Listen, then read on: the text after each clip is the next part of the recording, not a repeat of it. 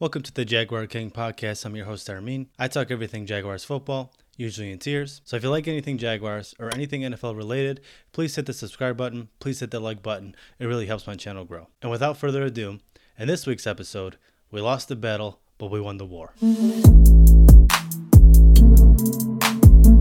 Before I get into the video, I want to thank all those people who subscribed to my channel and watched a preview of the Browns and Jaguars game. It reached 8,000 views. When I started this channel, I never thought 8,000 people would tune into my horse shit, but here we are. How do you like me now, Dad? But really, thank you all for the support. So let's get into this game. A game that was a lot better than I think all of us thought would be. A game that has 6 lead changes, 5 more than I initially thought. In my preview, I mentioned that Mike Glennon gave no shits this week and was ready to rip it and gun it all over the field. I didn't think much of it. I thought for sure he's going to come out aggressive and flink some to the other team. But he flung some to the right team, and he actually played pretty well. He did miss a lot of passes and some open receivers, but he finished the game with 235 yards and 2 touchdowns. He even threw a beautiful touchdown pass to Colin Johnson right after Baker Mayfield shit his pants in the red zone. Speaking of Colin Johnson, he had himself a really good day making his first NFL start, catching 4 passes, 96 yards, and a touchdown. So whatever targets Chris Connolly has in the future game plan, let's just shift those over to Colin Johnson. Because let's be real, Chris Connolly would probably drop it anyway. I feel like I say this every week, but James Robinson had himself another good day, 159 yards of all-purpose yards, and he tacked on a touchdown to help the Jaguars on offense. I said in previous weeks that he should be in conversation for Offensive Rookie of the Year.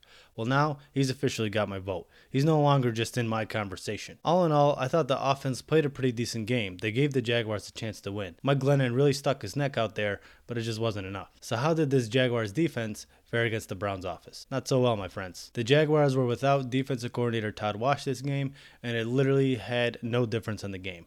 Not a good look for a coach. Considering the Jaguars were playing with dishwashers and janitors, they played pretty well. I'm as big as a Jags fan as there is, but I didn't even know half the guys out there. It seemed like whenever someone made a play, the announcer would be like, this player was just signed off the practice squad. This player is making his first career NFL start. This player just slept with my wife. They showed some heart and toughness, but ultimately, those players just couldn't get it done, and they could not slow down the Browns offense. The Browns excelled in their rushing game, as we all thought, and Baker Mayfield as well had himself a solid day to back up that running game, using that run to set up some play action and easy throws for him. Baker Mayfield was pretty inconsistent though. It seemed like those routine throws that every quarterback should make, he sailed it and went over the receiver's head, but then he threw an absolute dime that most quarterbacks in the NFL can't make. The Jaguars were able to get some pressure on him, get him out of the pocket, but ultimately he seemed under control that whole game. And they apparently forgot Jarvis Landry is a wide receiver in the NFL. I don't know what our defense will look like next year, but I really hope the Jaguars get a restraining order on Andrew Wingard. The dude just needs to go. I'm sick of that guy. He's always out of position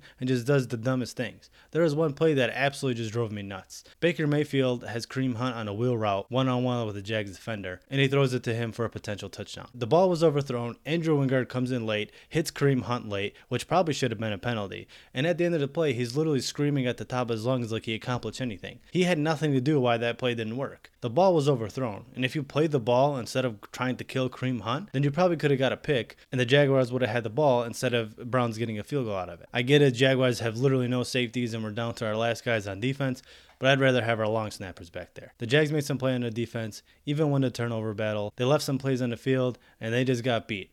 Whenever the Browns needed to make a play, they just did. Before I get into our second win of the season, I want to talk about coaching. I have finally figured out Doug Marrone's decision making. He's tanking, but doesn't want it to look like he's tanking. He has been randomly aggressive all season, seemingly all at the wrong times, and I think that's what it is. He gives the illusion that he wants to win games and be aggressive, but in reality, he knows the Jags will fuck it up and ultimately will bite him in the ass and they'll lose the game. That's why he went for that 2-point conversion in the third quarter.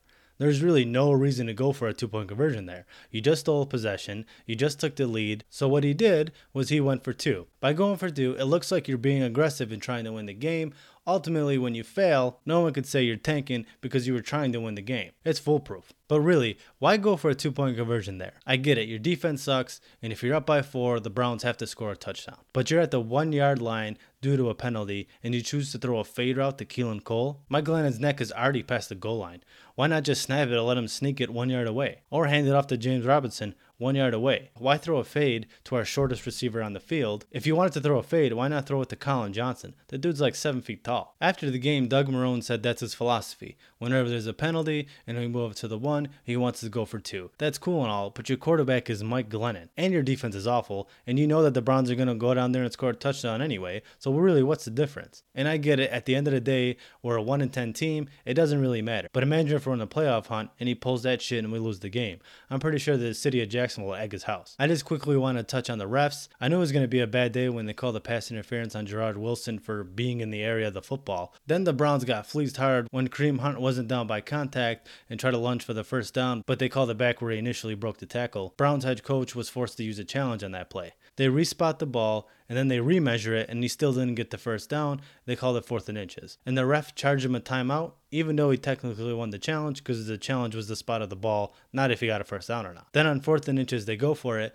Nick Chubb doesn't get it, but it's really close, and he can't use a challenge because he had to use a challenge on that play before with Kareem Hunt, and all the referee does is awkwardly give the Browns their timeout back. By the way, Browns head coach looks like a middle school history teacher. That's pretty cool. After the game, the Jaguars finally snapped their 10-game losing streak. Securing the second win all season, the Jacksonville Jaguars fired general manager Dave Caldwell. Shad Khan stuck to his word. He told Dave Caldwell in the beginning of the season, if he does not make the playoffs, then he's going to be fired. And ultimately, that's what happened. After the game, the Jaguars were eliminated from playoff contention, as if no one knew that was coming, and Shad Khan showed Dave Caldwell the door. I previously made a video on Dave Caldwell and my thoughts of him as the Jaguars general manager. I'll link that video up here. If it's not there, I apologize because I'm not the most tech-savvy guy.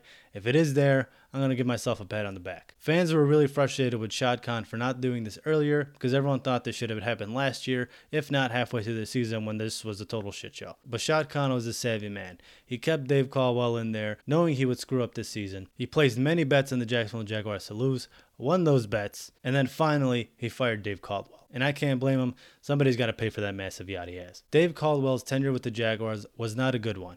He had one season where he did not have double-digit losses. Doug Marrone will be the head coach until the end of the season, which I'm fine with because ultimately the season's over, and I think that he's going to be fired anyway at the end of the season. But it's good to know that change is coming to Jacksonville, and we get to start our GM search early. Thank you all for watching. Let me know down below what you thought of that Browns game. Was it as close as you thought it was going to be? And then let me know down below what you thought of the firing of Dave Caldwell. Do you think it should have happened sooner? Do you think it shouldn't have happened at all? Or do you like the timing of it? Thank you for all those of you who have subscribed. It really means a lot to me. Don't forget to hit the like button, and I'll see you next week for the Vikings.